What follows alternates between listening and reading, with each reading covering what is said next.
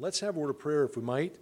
I'd like to pray as we begin and just ask God's blessing and really ask His help as I preach this morning and share with you a message from the Word of God. And so I'd like to just begin with prayer.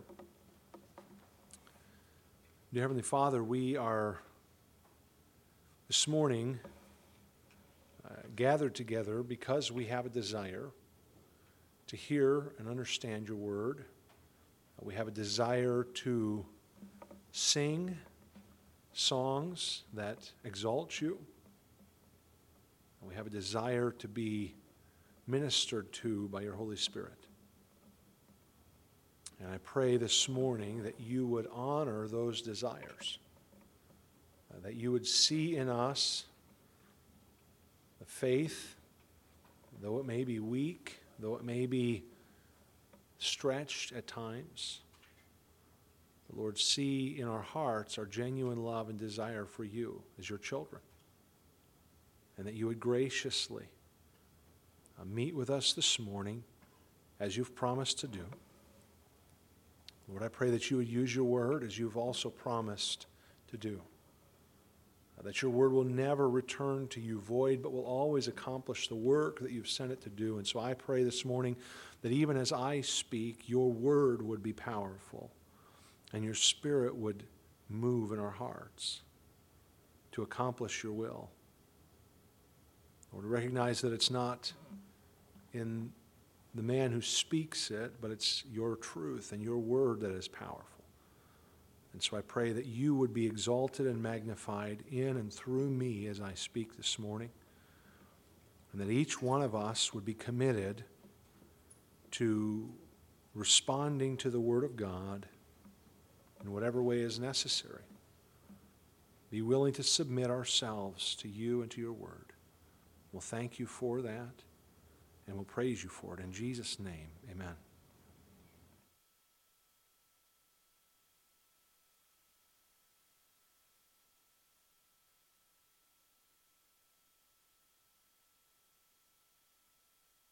Break from our series in the Psalms. Don't worry, we'll get back to the Psalms soon enough. Okay. I just as an aside, I have to admit, because we're such creatures of habit, that this week has been very difficult for me because I have, over the last year, really gotten into studying the Psalms and into a certain kind of mode of thinking and pattern.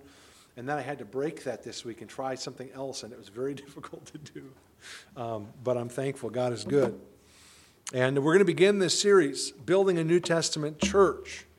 And this series is really what we're going to do is we're going to consider our 6 core values of Emmanuel Baptist Church.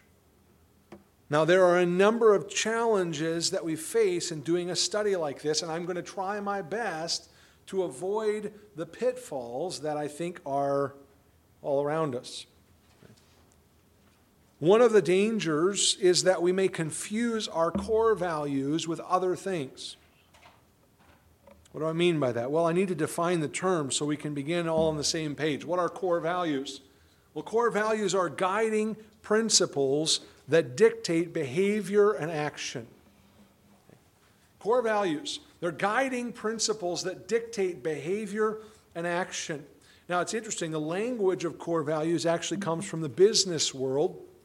A book that was published in 1994, written by Jim Collins and Jerry Porras, called Built to Last. And in that book, they argued that many of the best companies in the world lived by a set of principles that guided all of their decision making and helped them focus on their goals with a minimum of wasted effort.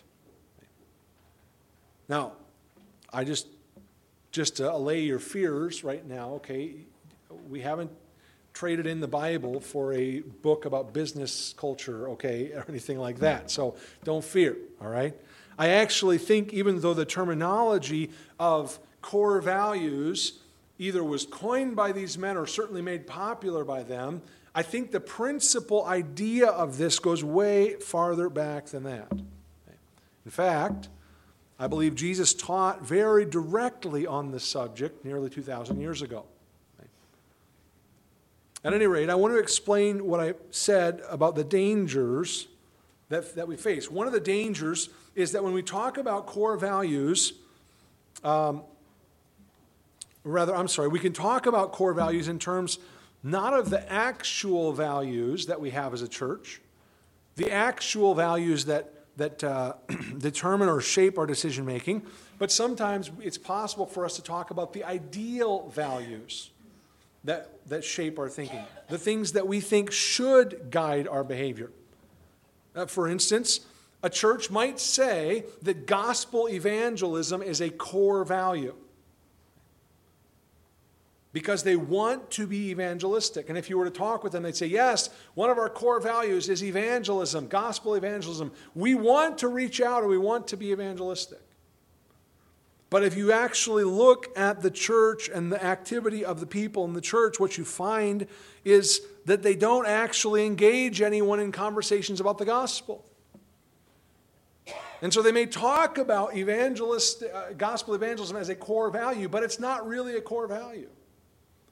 You see, core values are things that actually shape our decisions, that actually drive our actions.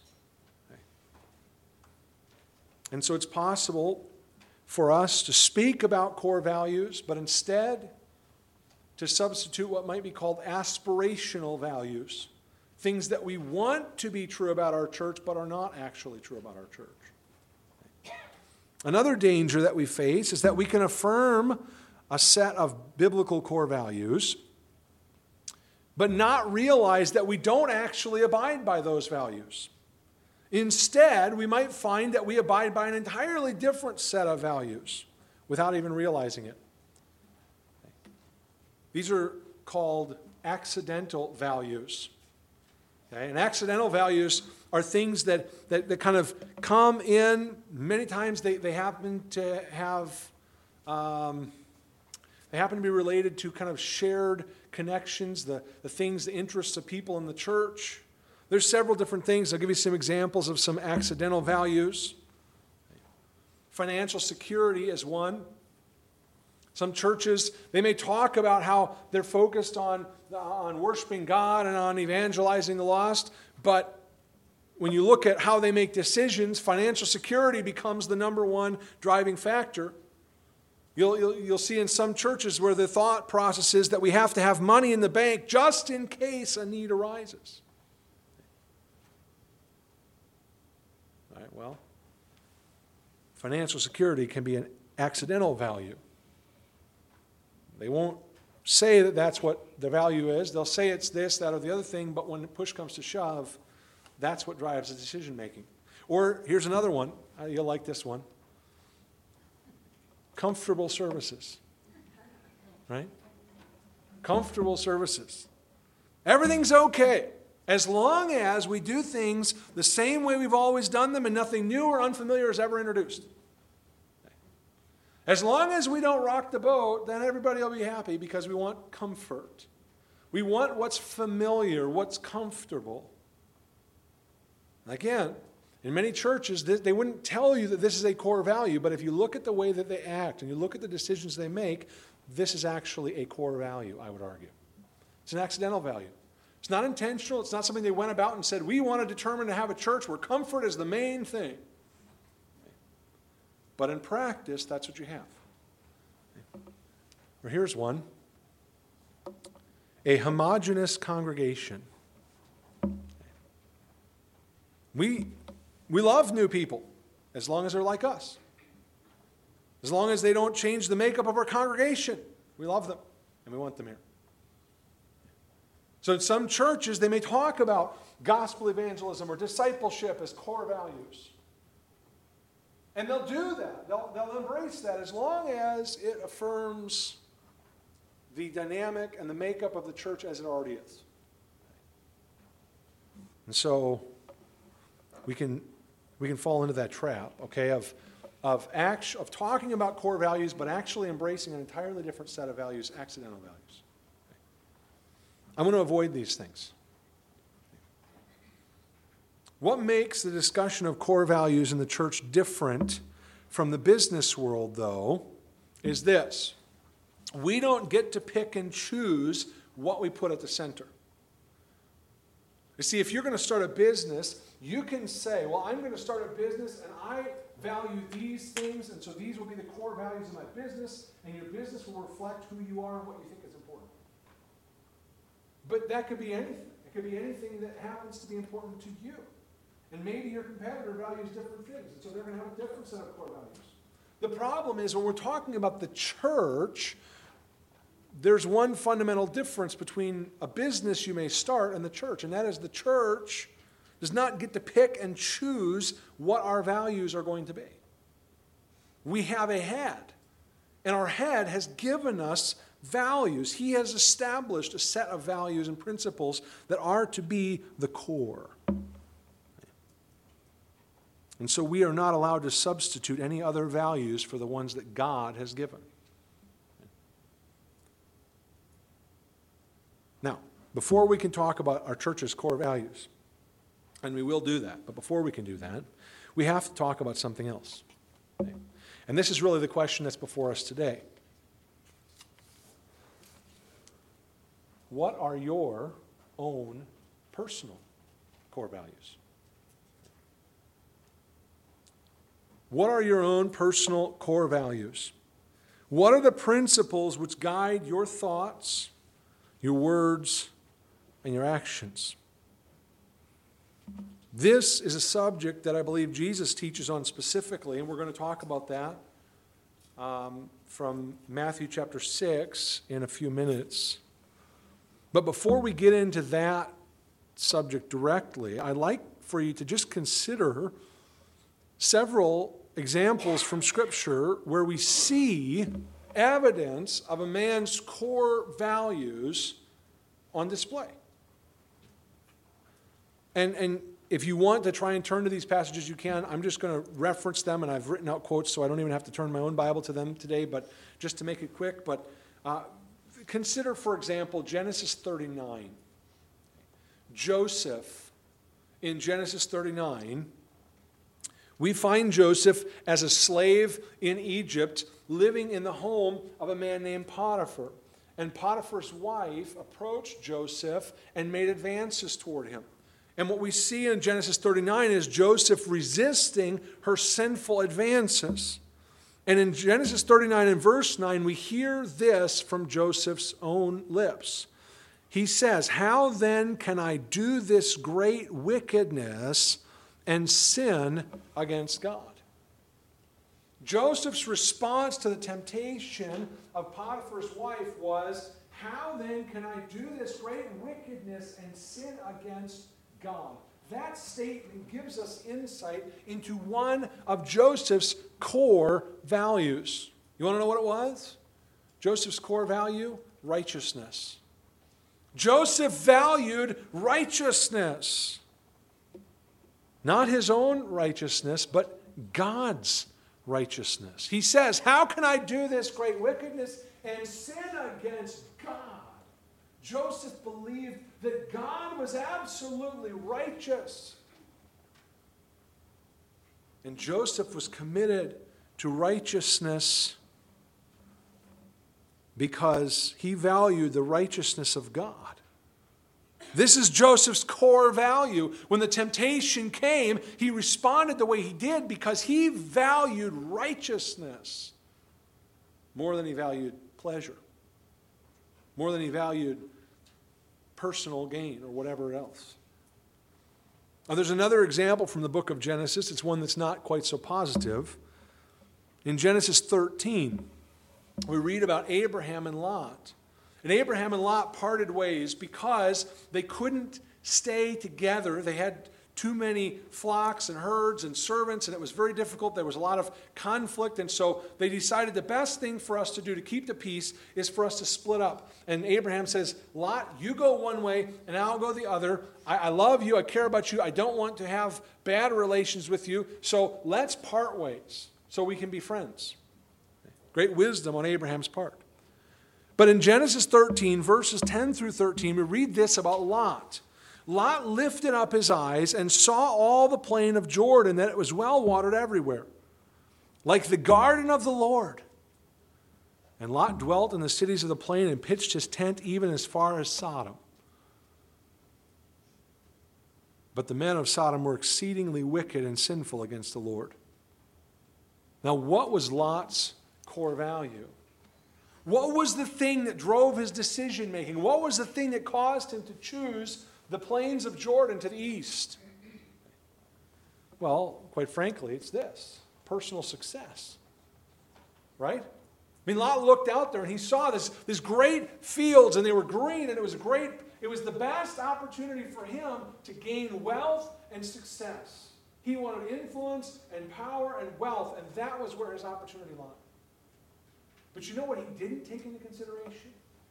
He didn't take into consideration the wickedness of the people of Sodom, the wickedness of the people of Gomorrah and the cities of the plain. He valued the chance to get wealth and success so much that he failed to take into consideration the pollution that he was entering into by pursuing that. You see, we can see what his decision-making process was here, and we realize that what Lot valued, contrary to Joseph, wasn't righteousness, but what Lot valued was success. And if you know the end of the story, we know that it didn't end well at all for him. He lost everything, including his family and his reputation because of it. Now, David gives us an interesting look into his own core values on a couple of different occasions. Of course, in 1 Samuel 17, we have the very famous account of David when he went out to do battle with Goliath. And you remember the situation there. Goliath was a giant, and for 40 days he came out onto the battlefield and he mocked the people of God, and he mocked the Lord. Right?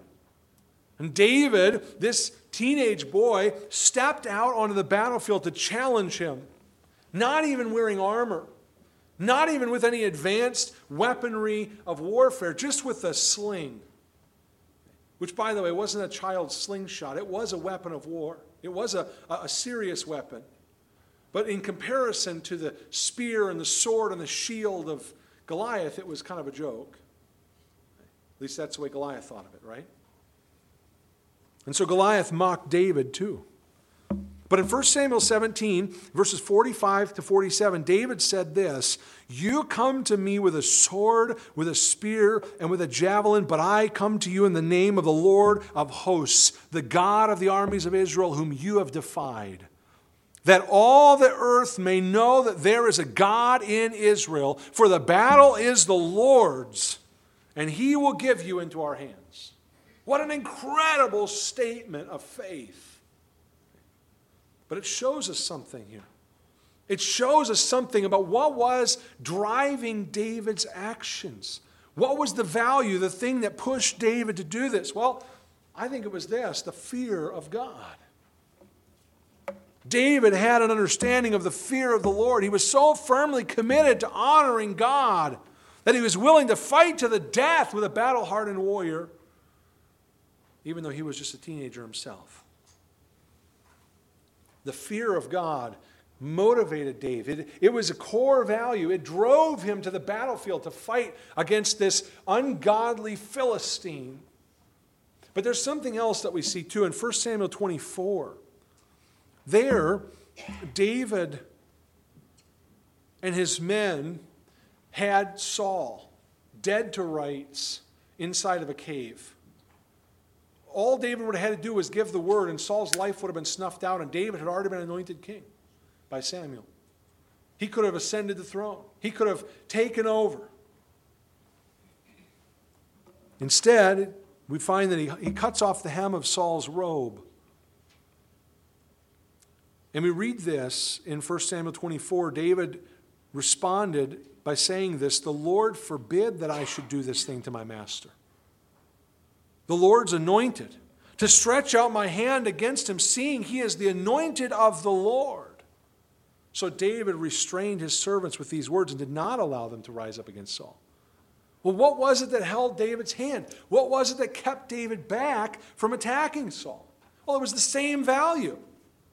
You You see, the fear of God is what drove David out on the battlefield to fight against Goliath. But when it came to Saul, the fear of God is what caused David to stop, restraining him from harming the king.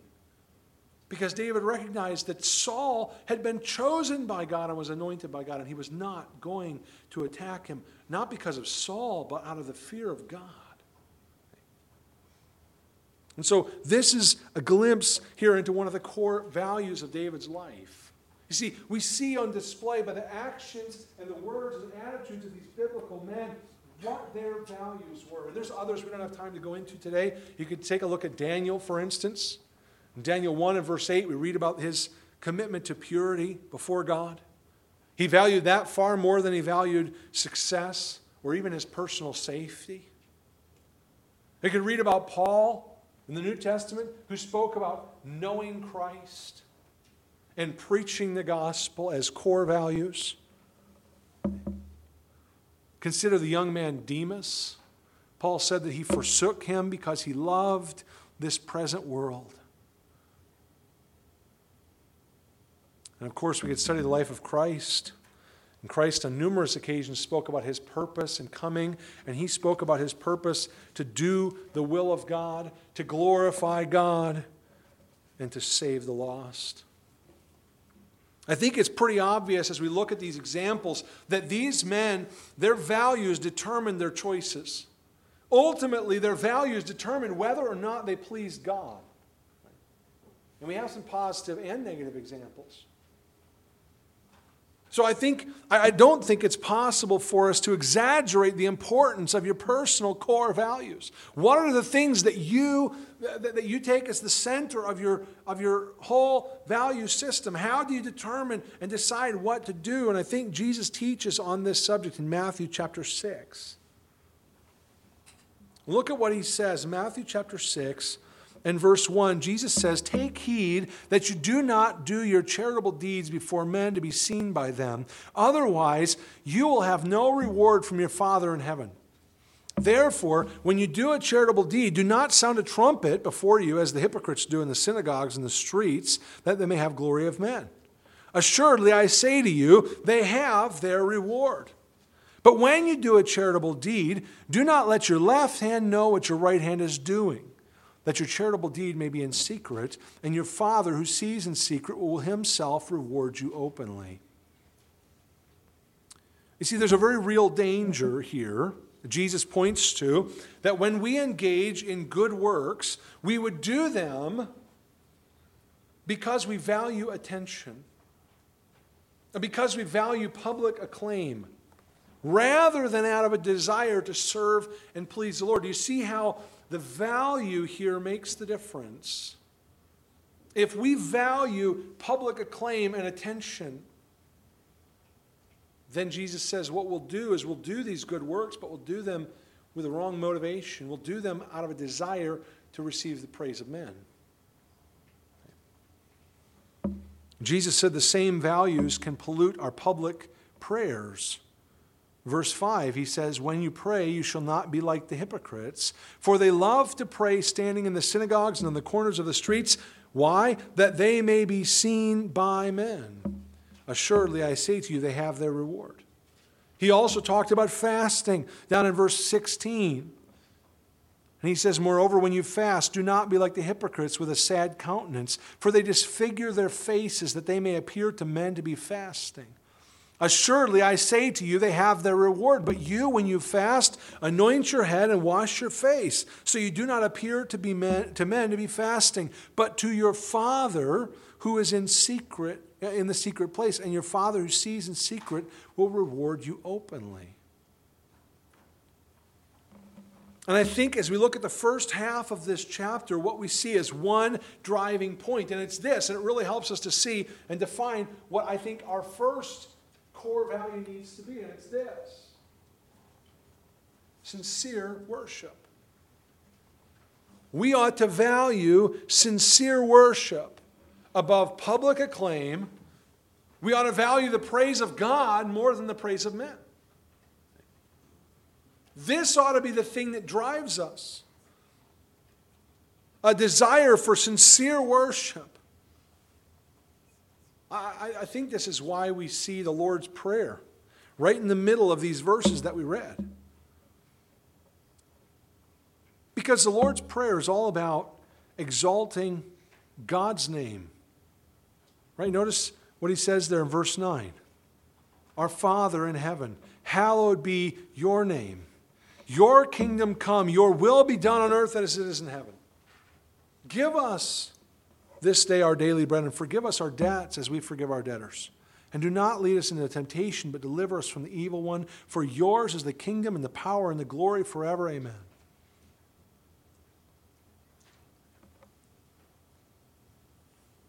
This is sincere worship.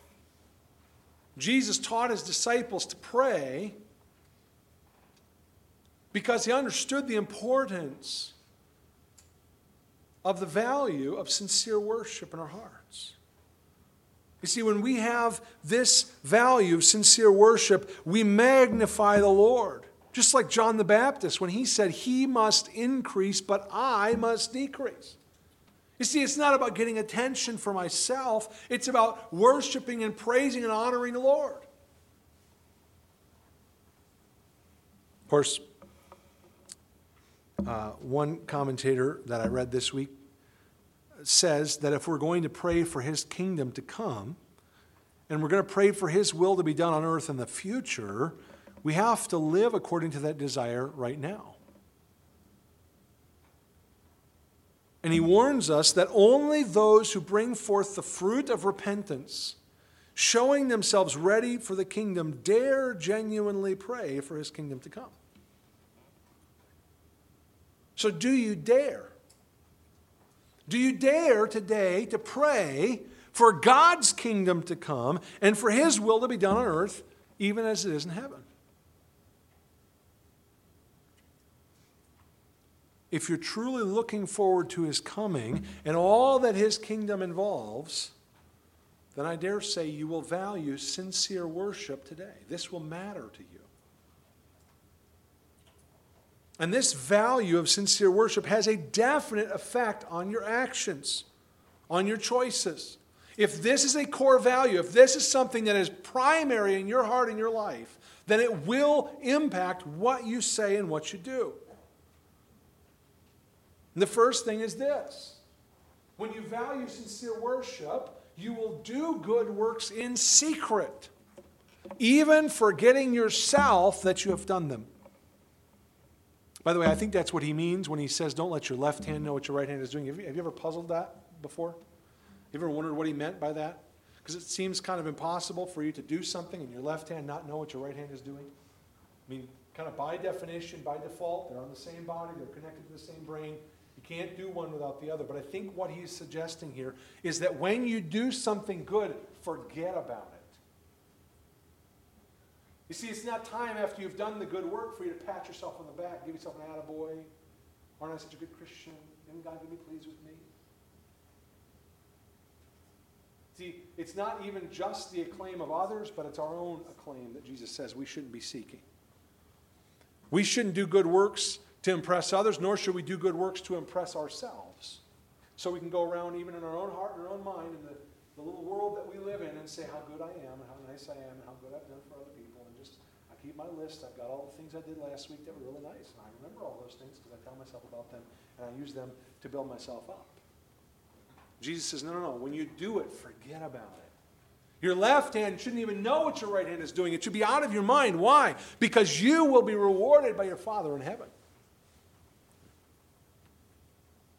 I read a reference to it this week when Jesus talks about those people who will come before him in heaven and say, when did we see you blind? When did we see you hungry? When did we see you naked? When did we see you thirsty? When did we do anything for you? And he'll say, well, when you did it to the least of these, you did it to me.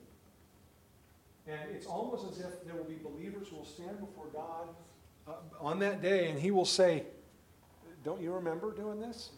No, I don't remember. Well, good. You did it for me. I'll reward you for it. It's not about you. You're not responsible to keep track of a record of all the good things you've done so you can make sure to get credit for them when you get to heaven. No. We do them for the Lord. See, we value sincere worship, so we will keep it secret even from ourselves. And I'm not saying that in some sort of silly way, like, you have to trick yourself. I'm just saying that I think what Jesus is saying to us here is that we don't dwell on these things. We don't focus on these things with our minds and our hearts. We just do them. We just do the good because we love the Lord. And we just forget about it. We just let Him keep track, and we'll just keep doing good. That's the first thing. The second impact is this, and I'm just taking these out of the passage because that's what Jesus said there in the first 5 verses. Or in verse 4, right? To do it in secret and let your Heavenly Father reward you. When He talks about doing good works. When He talks about prayer.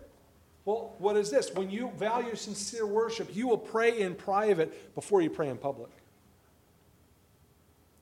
You'll pray in private before you pray in public.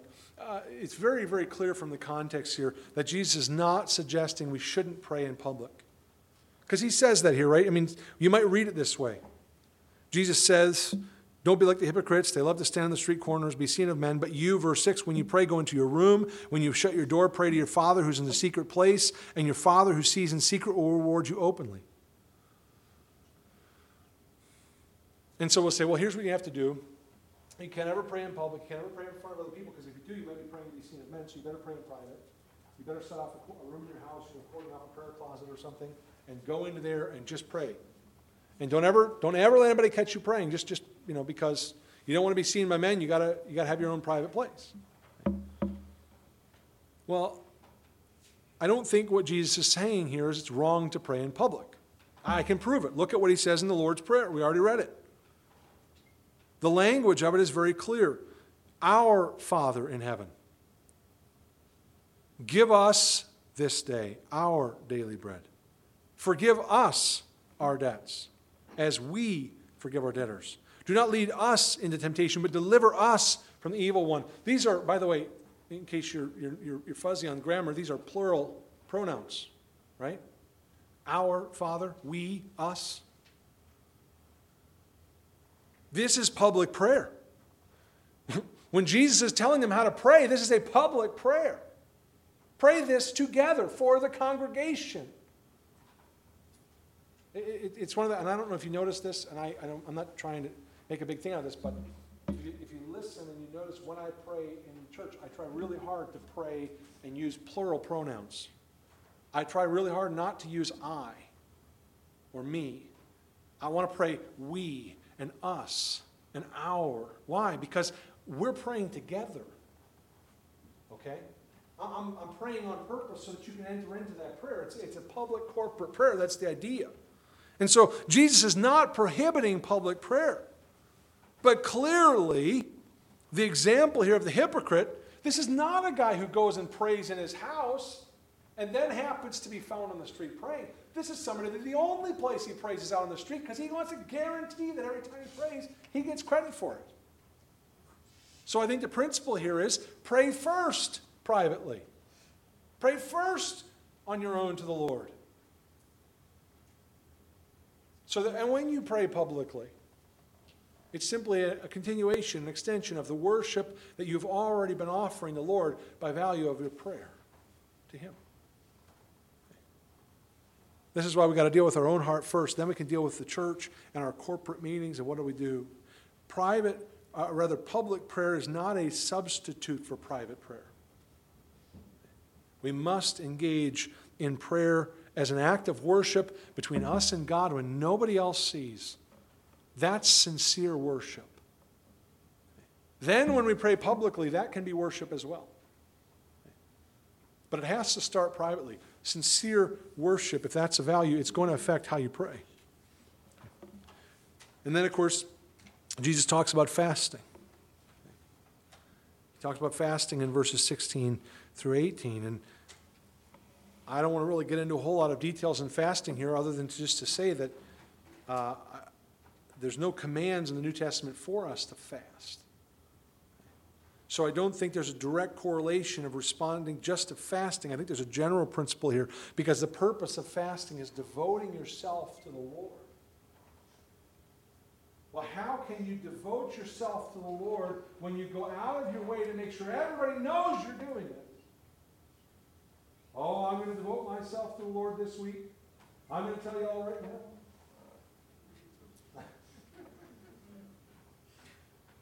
going to give up. I'm going to give up TV for a week. I'm not going to just devote myself to the Lord. Right? No sweets this week. I'm just giving them up for the Lord. I'm going to devote myself to the Lord, and I'm going to tell you all about it because you all need to know. And then all week long, I'm going to go around, oh boy, it's hard, but I'm going to make it through somehow. I'm so bored without my TV, I don't know what to do, but I'll make it through somehow. Whatever. But that's what Jesus talks about here. The guy who goes about fasting, and he goes around with this terrible look on his face like he's in pain. And Jesus says, no. Jesus says, wash your face, anoint yourself with oil, take care of yourself, so when you walk down the street, nobody knows you're fasting. Why? Because God knows. See, if you're sincerely devoting yourself to the Lord, if you value sincere worship, to devote yourself to the Lord without bringing attention to your sacrifice. Okay. I think this is an example, or an example of this would be Ananias and Sapphira in Acts chapter 5. Right? They sold the land, and they went to give money to the church. And it would have been fine. Peter even tells them, it would have been perfectly fine for you to sell that land, write a check for a portion of the money, give it and keep back some for yourself. There's nothing wrong with that. You were perfectly in your right to do that, and God would have been pleased with that. But you had to come and make a show of it. You had to come and show how devoted you were to God by making sure everybody knew the great sacrifice you had made. And Peter says, you have lied. You have deceived the Holy Spirit of God. And the judgment was very severe. Now, we have to ask ourselves sometimes, in our social media culture, if something never gets posted onto Facebook, did it really happen? We talk about things being Facebook official, Well, I knew about it, but I couldn't say anything because it wasn't on Facebook yet. We may trick ourselves, by the way, if we're not careful, into thinking that we're just sharing something to encourage others. But often, simply, we're trying to impress others with our great spirituality. Okay? I think it's something called humble bragging. If that's the case, by the way, then the likes that you receive on Facebook will be the only reward you ever see for that. You're better off not doing it. But when we value sincere worship, it changes us. It affects how we act. It changes what we do and how we do it. But Jesus doesn't stop just with the values that underlie our acts of worship. He also tackles another sacred cow in the second half of chapter 6. Notice what he says in verse 19. Do not lay up for yourselves treasures on earth, where moth and rust destroy and where thieves break in and steal, but lay up for yourselves treasures in heaven, where neither moth nor rust destroys and where thieves do not break in and steal. For where your treasure is, there your heart will be also. You see, for many people, earthly possessions and wealth, those are a core value. Every decision, every thought, every action has to involve either getting or keeping wealth. Jesus goes right to the heart of that kind of thinking. He questions the entire value system. I mean, think about it. Are you going to chase after and value as a highest treasure, the most important thing, things that are temporary, things that are fleeting, things that are corruptible and easily stolen? Are those really going to be the most important things? Are you going to value those more than heavenly treasures, which are lasting and eternal and never fade away? It's almost the definition of foolishness. Really.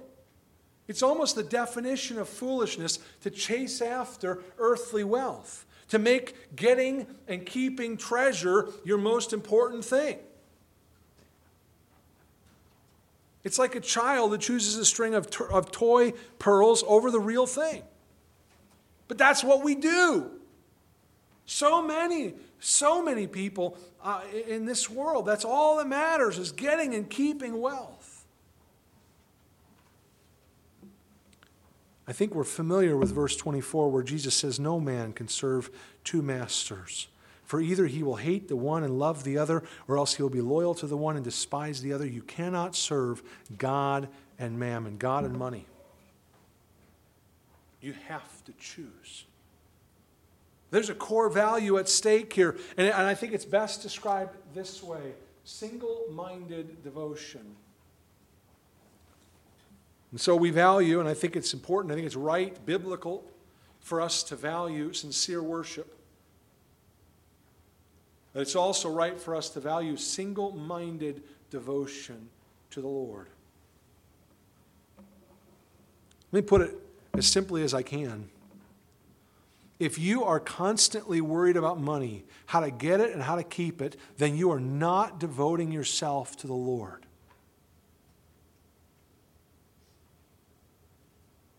But to be a disciple of Christ requires that we seek first the kingdom of God and His righteousness. That's what Jesus says in verse 33. How is it possible for us to have this single-minded focus on the kingdom and righteousness of God? Well, first of all, we've already kind of read this in verses 19 to 24, but it's this. You have to choose to serve the Lord. You have to choose today to serve the Lord. You have to choose heavenly treasures over earthly ones. And Jesus tells us that where our treasure is, that's where our heart is. So you have to choose heavenly treasures over earthly ones so that your heart will be set on heaven and not on the earth. And your eye will be filled with light rather than darkness. You can't serve God and serve money at the same time. It can't be done. You have to make a choice. Choose to serve the Lord.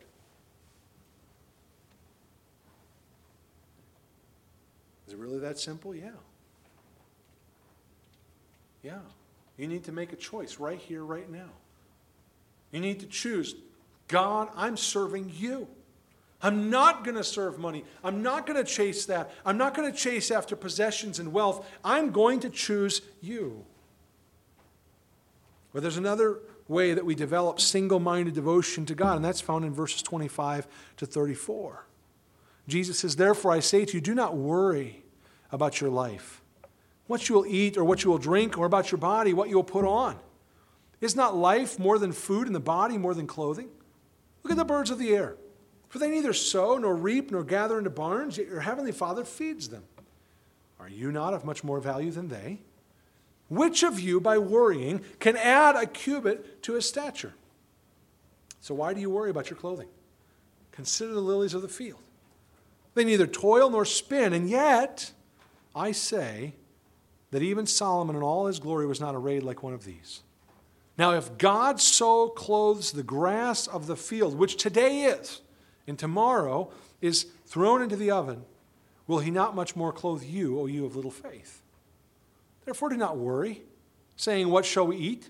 Or what shall we drink? Or what shall we wear? For after all these things the Gentiles seek. For your heavenly Father knows that you need all those things. But seek first the kingdom of God and his righteousness, and all these things shall be added to you. Therefore, do not worry about tomorrow, for tomorrow will worry about its own things. Sufficient for the day is its own trouble. The issue here is worry. You see, it's one thing to say, I'm not going to serve money, I'm not going to serve possessions and wealth. Instead, I'm going to choose to serve the Lord. That's good. That's essential. We have to do that. But then we struggle with worry. There's many things that we worry about. We worry about what we're going to eat and drink. We worry about what we're going to wear. We especially worry about what's going to happen tomorrow. Jesus challenges us to do the exact opposite. And here is another choice we have to make. We have to choose to trust the Lord. We have to choose to trust the Lord. And again, it just makes sense that we should do this. Think about the birds for a minute. When have you seen them planting seeds? When have you seen them weeding When have you seen them watering the fields? When do you see them harvesting their crops? Never, right? But do they go hungry? No. God the Father watches over them from heaven. And He makes sure they have enough food to eat. Don't you think He can feed you? Or think about the lilies of the field. Jesus, of course, was teaching this on, we call it the Sermon on the Mount. He was on a mountainside overlooking the Sea of Galilee. Probably Jesus was down toward the shore of the sea, speaking up the hillside of the mountain. It would produce kind of a natural amphitheater effect. And even as He said this, He may have pointed out to the hillsides, because on the hills around the Sea of Galilee, there are wildflowers that pop up every year. And the hills get covered with wildflowers that grow. And it seems that Jesus is probably referring to those. Have you ever seen wildflowers spinning thread? Have you ever seen one sewing clothes for itself? Of course not. But when you look at them, do you notice their incredible beauty, the splendor that they have? I mean, don't you marvel when you drive past a field filled with wildflowers? Don't you stop and marvel at that? Nobody planted them. Nobody planned them. They just came up, right? I mean, we take pictures of them and make calendars out of them, for crying out loud. Okay. We all do this. Well, if God watches over the wildflowers, which only bloom for a brief time and then they fade away, then don't you think He can provide you with clothing and shelter and every other necessary thing? You see, it's completely reasonable for you to trust the Lord. It's completely reasonable for you to choose to trust God instead of worrying about all these things. The point of these comparisons that Jesus makes is that if we would simply observe the natural world, it would put our fears to rest, because there's ample reason to trust the Lord. So here I have a challenge for you. Do you want to act like a pagan? Do you want to act like an unbeliever? Well, then spend your time worrying about what you're going to eat and what you're going to drink and what you're going to wear. Jesus said that here in verse 32. These are all the things the Gentiles seek after. These are the things that unbelievers worry about. But if you know the Lord, then you know that He is loving and He is kind and He is good. You know that He's wise. That He knows everything you need before you even have a chance to ask Him. So don't spend your time worrying about the future, because there's already enough on your plate today. And you and I are already too easily disturbed and distracted by the concerns of today.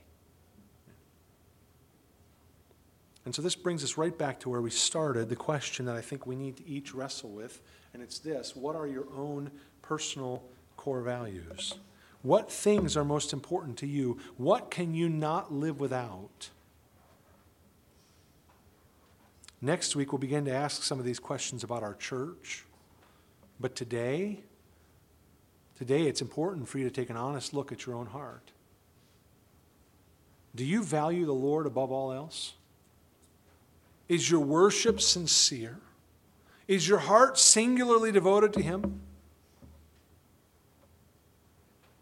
If it's not, then it really doesn't matter what we say over the next weeks.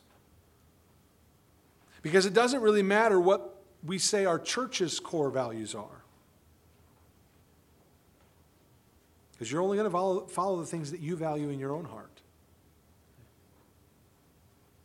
See, if you're only here today to impress others, or you're only here because you feel you have to live up to their expectations, then you have your reward. There's nothing else for you to gain. If you're concerned about your status and your success and your wealth in this world, then you're trading the blessings of eternity for mere trinkets which will ultimately leave you empty and unsatisfied. If somehow you manage to hang on to them until you die, you will leave them behind for someone else to enjoy. But if you turn away from yourself, if you'll turn away from your self-centered life and you'll turn to the one who died for you, the one who rose again, then not only will he forgive you and cleanse your sins, but he'll be your strength and your guide. That's the promise that we have in Matthew chapter 6. But it's time for you to choose. So please choose wisely. Let's pray.